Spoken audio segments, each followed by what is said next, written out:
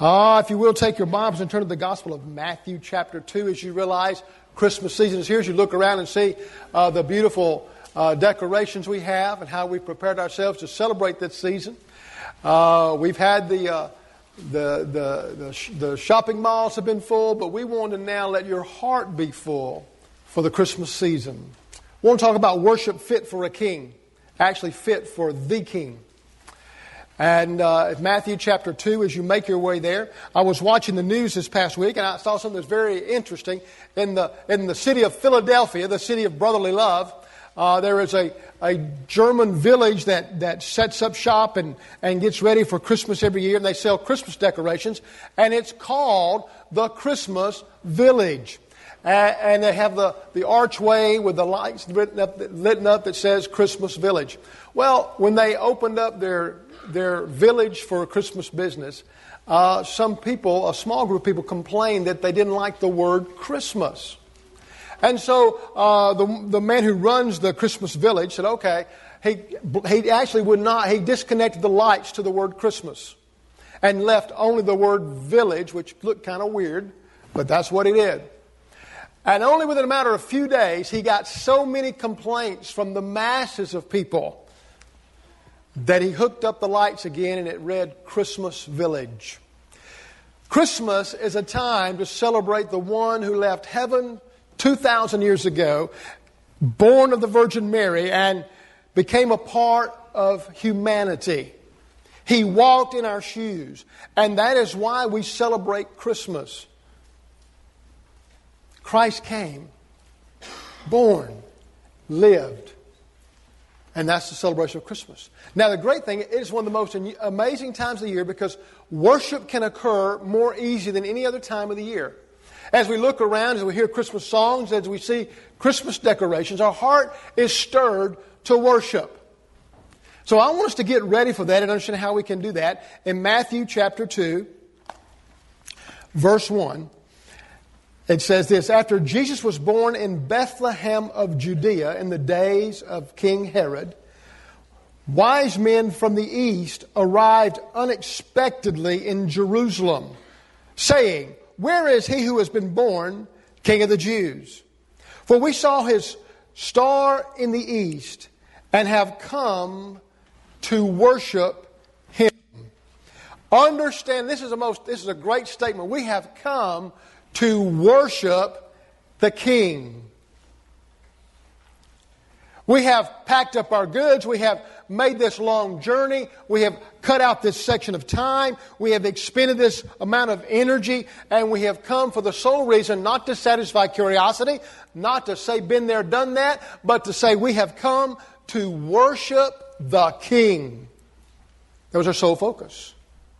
What can we learn from these wise men? Well, Jesus kind of helps us out in understanding worship when he met a young woman at the well in Samaria, and he tells her about what it means to really worship God. Here's what I know. Worship is foundational to everything else for spiritual growth in the Christian life. Everything that comes out of our life is designed to help us grow. It starts from the thing called worship. Inside your bulletin is an interest survey on the different things that you could take. It's a survey for you to check out what you'd like to take part in studying over the next few months. And I hope you'll begin filling that out. Write your name on it. At the end of the service, you can leave it here or leave it out there on the table. But that's a part of spiritual growth. But let me tell you, if we don't know how to worship, those things really don't matter. We just get more knowledge without expending our spirit and responding to God in our spirit. It's great to understand truth, to know truth, and to gather truth. But worship is more than gathering truth. It is about actually responding to God in spirit with our heart as well as with our mind. And so as we look at this, worship is foundational for everything in our spiritual life that requires growth. Could it be that many people come to church because it's Sunday rather than coming on Sunday to worship the King? Because it makes a difference. It really, really does. As we look at this, worship is celebrating who God is and what He's done. That's what worship is. Celebrating who He is, all that He is, and what He has done and what He can do. That's worship. And worship is not a place, it's a state of mind and heart. Worship is a part of everyday life. It's not just it's not just showing up in a building that has a steeple on it and we say we're going to worship. Worship is what happens in the heart. It's not about a place. It's about an attitude. And so as we understand that, if that's all we do is show up on Sunday because it's Sunday, it won't change our lives. We won't experience all God wants us to experience or enjoy all He wants us to enjoy. So what is this thing called worship? Well, there's two things. Number one, worship for the King is a priority both privately and publicly. It is a priority privately and publicly. That means through the week, it's a priority for me to worship my King. To somehow cut out some time to talk to Him. We call that prayer. Or to open His Bible or open your computer or your iPhone and talk to Him and read something from His Word. I have on my phone, I have this thing where I can basically go over to my email and I get something from David Jeremiah every day. Today's turning point. And I can actually read a little devotion. It takes about 2 to 3 minutes to read it, think about it. And I've actually had a moment to worship because I have focused on God. I have received truth. And hopefully my spirit has attached to the truth. Let me read just the last sentence he says here. We're talking about Christmas night songs while shepherds watch their flocks by night. And it's obviously about Christmas. But he said, be willing to set aside anything that obstructs your view of Jesus this Christmas season. To miss seeing Him is to miss the whole of Christmas. Now, when I read that, I thought about that. I said, okay, Lord, what am I going to do to make sure I don't miss You at Christmas? That I don't get so busy or so overwhelmed or even so frustrated that I miss worshiping You. Christmas is about the King. It's about worship. And so I want to make sure that in private life, that's throughout the week that I cut out time to really, really worship the Lord and to spend time with Him. Because worship aligns our focus on who really matters. Not on what matters, but on who matters. And worship is about who, not about what. It's about who we worship. We worship the King of Kings, the King Eternal, the King of the Ages. I love that song, Turn Your Eyes Upon Jesus. Look full in His wonderful face, and the things of the earth will go strangely dim in the power of His glory and grace. Guys, if we could just learn to focus in the midst of a busy lifestyle, of a demanding lifestyle, of an overwhelming lifestyle. Christmas brings all those things to our life, but yet it's a time to say, God, I want to slow down for a minute, and I want to worship You today for a minute. My life's going to get hectic. It's going to get busy. People are going to be pulling at me. There's going to be things I got to do. I got to get down my checklist. But God, today, let me worship You for a minute. Let me focus on You, and let me allow my spirit to connect with You from my heart. That's what we're talking about. Worship that's fit for a king. We honor who He is. Private worship is like that every day. And so through prayer and maybe a devotional book or even singing. Do you know singing hymns and choruses or singing Christmas songs is a form of worship? Privately, it's just great. You can go in the car. You can have a moment of worship as you sing. Maybe some of you like to sing in the shower. And that would be a moment of worship. Who would have thought? But when we begin to focus on God, worship begins to take place. I now give Him priority. And so we do that privately. If worship happens only on Sunday, you will be spiritually anemic. We can't get you caught up on a worship hour one day a week. We can help you. We can encourage you. We can hopefully inspire you, but we can't get you caught up. That requires something that's done personally and privately during the week. But also, what about public worship? It must be a priority. Because public worship is where we come together. And let me tell you, say, well, why is it such a big deal? Hey, guys, I've had all the discussions. I've been in the ministry a long time. I've talked to a lot of guys. And I've heard all the say, Pastor, you know, I can worship from my deer stand on Sunday morning. Really. But you will be distracted when a deer comes by, I promise you. And there ends the worship. Well, Pastor, I can worship out of my bass boat on Sunday. I understand that. But as soon as the fish hit your line, you're distracted and worship's no longer taking place. I can worship in my living room on Sunday morning. No, you're going to watch something on TV that's going to distract you from God. Who are we really trying to kid? Worship is a priority that God is the central focus of what we're thinking about and what we're feeling. We have managed to say, I'm going to give you some time, God, because you're my King. And because you're my King, I want to think on that and respond to your power and position, to your majesty and your magnificence. You see, when we have public worship, here's why it's important we have public worship. When people say, well, I ain't got to come together to worship to be a Christian. My question to you would be, if you're a follower of Christ, why wouldn't you want to come and worship with other believers? I mean, that's the more important question. You see, because when we come, something happens. First of all, in public worship, we are reminded that God is our Father. When the disciples were asking Jesus about prayer, in the context of the Lord's Prayer is a public prayer. He said, don't be like the Pharisees that pray in public, and they say a lot of stuff and it means nothing. I want you to pray specifically and pray with spirit and truth. Don't pray like they do just to be heard. So the context was public prayer. And so he said, and here's how he says, here's how you pray. Our Father, who art in heaven. Guys, we need to be reminded that it isn't just about me. I'm not the only child God has. We all are His children. If we have a faith in Christ, we are His children. If we've had that defining moment, we give our heart to Christ and enter that personal relationship, we are His children. That means when I come together publicly, I am now worshiping with my brothers and sisters. Man, we're family.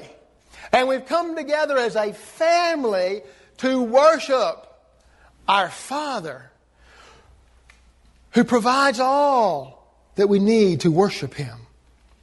The inspiration, the motivation, the encouragement. To neglect public worship is to insult God, who's the head of our family. To say that I ain't got to show up for this, insulting to the King. It is.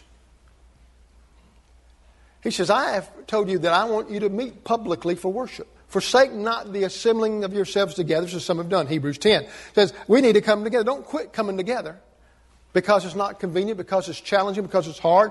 But you come together because we're family. And family needs to be together. It's one of the few times we get to embrace this moment once a week to come together as brothers and sisters in Christ, to make a statement that we're family. And also God will do certain things within public worship that He can't do, that He won't do in private worship, because you will hear stories and things will happen. Let me give you an example today. Because of the public worship, we came together. Barbara Evans comes to our early service, and she came down to the invitation and took my hand and said, I just want to say I'm so excited about being able to worship today. Because, 10 years ago, I was in the hospital and they basically said I would never come home. If I survived, I'd be a vegetable. I remember that 10 years ago, being in the hospital for days with her husband, David. And I remember the doctor saying, she's getting in a position to die. And she said, I didn't die. God preserved me. And then I remember 6 years ago when I asked you why. Why would He preserve me? She said, He wasn't finished with you yet, but she said, you know what I found out? She said, 6 years ago I was saved. Gave my heart to Jesus. Now you see, guys, that fired me up today. Man, I worshiped. I've been thinking about that ever since this morning. I will think about that throughout the week of how God supernaturally intervened and brought someone back to life who was considered dead practically. And not only that, but brought her a point of salvation in her life, and she gave her heart to Christ, and now she glows with the reality of Christ in her life. And let me tell you what, that happened in a public arena of worship. I would have missed that. I'm sharing it with you because now you get to be a part of it. And that's, you say, I came today and I heard this great story about a lady in our church who had an amazing, miraculous thing happen. Public worship is awesome. Public worship, because we are the church, happens not just on Sunday, though, but also can be a part of... I've been in some of your homes. I was in a home last August where family joined hands and a fellow pastor, and we prayed and we had church. I mean, we had church. We had church. Just begin to talk to God. Some cried and some shared. And then we saw God do something great in days that followed. I've been in other homes where 2 or 3 are gathered and we've held hands and we've prayed. Man, that's church. That's church. That's worship. There's nothing like it. You see, great things happen when you worship God. It's not about just, well, God, we're trying to get you to show up on the scene. God is on the scene. He's wanting us to acknowledge He's on the scene. He's wanting us to point to God, we know who you are. You're the creator of the universe, the God of all ages, and we've come to worship you.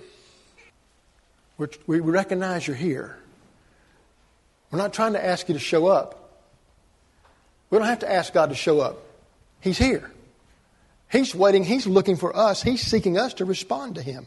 You know, worship is the only place for humanity. We have a choice to worship. The rest of creation just worships. But we choose to worship or choose not to worship. And so He says, I want you to choose to worship and honor me. See, worship is about honoring God. It was in Seattle, Washington this past week. High school team was playing in the semifinals for the state championship. Young man named Brian, number 44, scored a touchdown. His team would go to the finals. As he scored the touchdown, he took a knee very quietly, very quickly, and pointed up and got up and ran to the sideline. In the process, he had been doing this all year. In the process, a particular referee felt that was unsportsmanlike conduct and drew attention to himself, and therefore he penalized the team 15 yards. What I was impressed with was when they had this young man on to interview him, his humility and his grace. They said, now, what do you think about being treated that way? He said, well, that's the referee's call. I understand that's what the referee does. If he felt that way, I'm okay with that. That wasn't quite what they wanted to hear. And they said, well, he said that you were calling attention to yourself. And he said, well, no, that wasn't what I would do. He said, honestly, my goal was to honor my Lord for just blessing me. Just wanted to honor Him. And I'm not going to do that again. I'll do it on the sidelines. But he's very humble, very gracious in spirit. And he said, you know, that's okay. I don't have a problem with the referee. That's what he does. But he understood what worship was. Worship was honoring the Lord, recognizing the King, and respecting the King. And so doing so, that's what worship is. It's a priority, privately and publicly, and it works in our lives. It's designed to benefit others, and encouragement happens when we come together publicly. But not only that, worship is for the King, has a specific perspective and significant purpose. We've come to worship. There's 2 things that we need to understand about perspective and purpose. The specific perspective is that God is the audience. God's the audience. You're thinking, well, I thought we were the audience. I mean, we're sitting out there. You're up on the platform. The choir's on the platform. We're the audience. No, you're not. We are the children of God, one body, who've come to worship our Creator and King and our Savior. And we come to worship Him. And from the minute we walk through those doors to everything we do, it really is all about Him. It's about how we can respond to Him, how we can receive Him and how He wants to in our lives. It is about now worshiping in spirit and in truth. When the woman at the well said, I don't understand this thing called worship. You know, the Jews say you worship in Jerusalem. We say you worship on the mountain. Jesus said, there's a time coming it won't matter. Place is not the issue. It's a matter of the heart and the attitude. And then you'll worship in spirit and in truth. And so He says, I want you to know, you come to worship God, who's the audience. The issue in our worship is not how you feel. It's how God feels. If God doesn't applaud when we finish, we failed. It isn't about me. It isn't about you. We come to say, God, it is about you. We come to worship you, to magnify you. We come that you may be pleased, that you may be glorified in all that we say and we do. And so that's what worship is. There's two extremes when it comes to worship. Unfortunately, there's that what I call spirit, that extreme in the spiritual realm where we worship without considering revelation, just on emotion. And we worship letting our emotions go, and that's an extreme where basically you come away with empty emotionalism. You had a feeling, you had a goosebump experience, things were great, but that's all there was to it. And nothing changed in your life. That's an extreme. The other extreme is truth, where we just want to build on truth. We want to have rules about truth. We want to have everything about truth. And we're going to be very reserved because we want to make sure that truth is not disturbed or compromised. And therefore, you have dead orthodoxy. You have truth without life. When we come to worship, it should be a celebration. It should be a combination of spirit and truth, where they come together. Heart and mind come together. I receive truth, but I express my emotion about truth. And I can get excited about truth. And I can get fired up about truth. And I can be overwhelmed by truth. And then I worship. A professor talked about when he took a tour and studied the history of the churches in Europe. Today, many of those churches are basically closed. They're beautiful structures of architect and reminders of the great doctrines of the past. But here's what he said. He said you could get saved reading their doctrine, but no one cared because the cathedrals were literally cold and eventually empty. Worship's a celebration of both spirit and truth. Can I tell you, people in Atlanta really know how to worship. They rise to the occasion of worship in the fall and winter. As a matter of fact, they'll be worshiping today.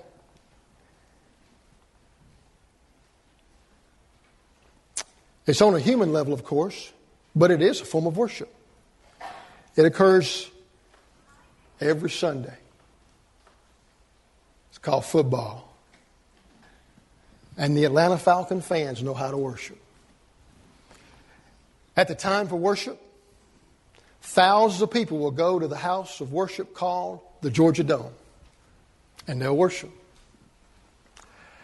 They will prepare themselves mentally and physically and emotionally to worship. They're excited about anticipating what will happen as they worship. Some will choose to worship in the Holy of Holies called the living room, where they have set themselves in front of the TV and dared anyone to change the channel while they worship. As a matter of fact, they've made sure and made it very clear that we want no distractions while we worship. And you know what? They'll worship for 3 hours. And I know there's something else about the way they worship. It's pretty good. They don't miss the pregame show. And they make sure they're there for the first song. Because they want to enjoy the whole worship experience. And when something happens, they get excited and they celebrate. They high-five one another. They hug one another. They celebrate. And when the game is over, they then reflect on the great moments and talk about it and think about it and relive it. And if need be, they're willing to sit through overtime. They know how to worship. Worship needs to be where we set aside distraction and say, God, I'm here to worship you, King. I want to think about your glory. I want to sing. Now, let me tell you what happens here. Those of you who don't know, Kevin, he does our worship. We sit and talk about things and have input, but basically, he puts together the worship as God leads him. Appreciate what he does. Here's what you'll know about our worship. We will always bring spirit and truth together.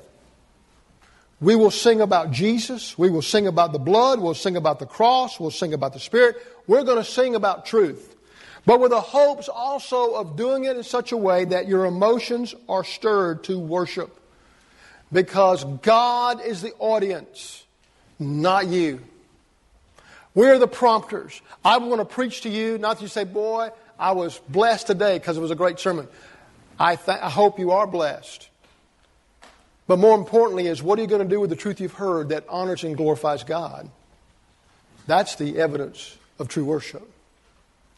What am I going to do with what I've heard? Am I going to give my heart to Christ because I've been issued an invitation to come to Christ and receive Him as Savior Lord? Am I going to get involved in church more because I've been challenged by what I've heard? Am I going to find a church home because I've realized that that's where God has designed us to work and function as a family? You see, what are you going to do with what you've heard? It's great that you hear it and feel good, but that's not the true essence of worship. God, what do you want me to do with what I've heard? How do you want me to live because of what I've heard? You see, what I'm amazed about these Sunday guys that worship is this. As soon as the game's over, they can't wait till the next Sunday. They're already talking about, come next Sunday. And they begin to get excited. I'm afraid too often when we walk through these doors for public worship, it's a matter of obligation. Well, it's Sunday. Yeah, I better show up.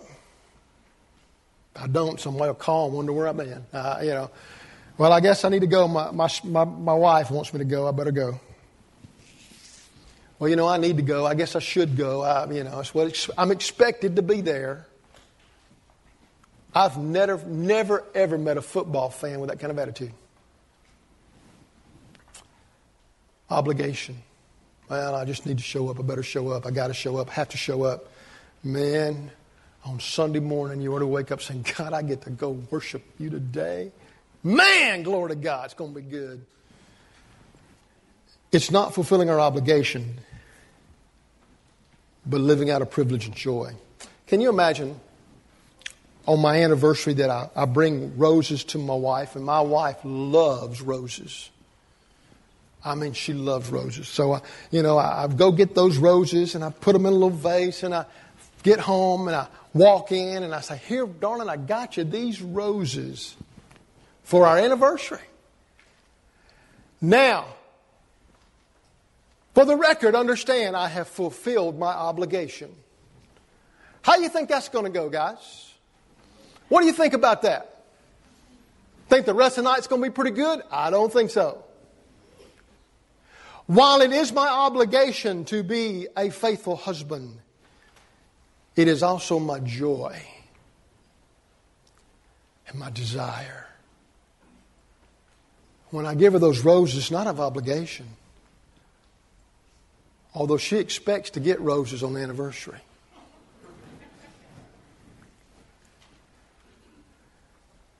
It's my joy to give her roses because of our relationship. My privilege because of our relationship. That is worship, my friend. Because of my relationship. It is my joy to be here on Sunday morning. To do all I got to do to get here. And some of you go through a lot to get here. Man, you got to get the kids ready. You got to get them in the car without leaving one at home. I understand all that. You got to get them dressed. They get undressed. You got to get them dressed again. I understand all that. And the truth is, you probably get mad at one another before you get here. I understand all that. But you do it because He's the King. Some of you will not get to eat breakfast because you're in such a hurry. And you'll go hungry and you'll think, but I'm going to do that because He's the King. I thank you. We are a people who've come to worship. And we don't need to be distracted by the person to one side of us or in front of us or behind us. It doesn't matter what someone else wears, what someone else doesn't. That doesn't matter. What matters is we've come to worship the King. And when it's all said and done, when time has gone, Will He applaud when we come to our conclusion? That's what matters. You see, worship is a choice. I choose either to show up or to worship. That's up to me. It's a choice in this life. One day it will be mandatory. For in Philippians 2, it talks about Jesus who emptied Himself of heavenly glory, took on the form of a servant, even obedient to death. And here's what the Spirit said for Paul to write. One day, at the name of Jesus, every knee shall bow and every tongue shall confess that Jesus Christ is Lord, to the glory of God the Father. Now in this life, it's a choice. If you bow your knee and confess Him as Lord and give your heart to Him, you'll be saved and spend forever with Him. But even if you don't, there'll come a day where you will bow and you will confess and you will worship. But the outcome is already determined. I'd rather you do it in this life when it really matters and makes a difference. God expects you to worship, not just to show up.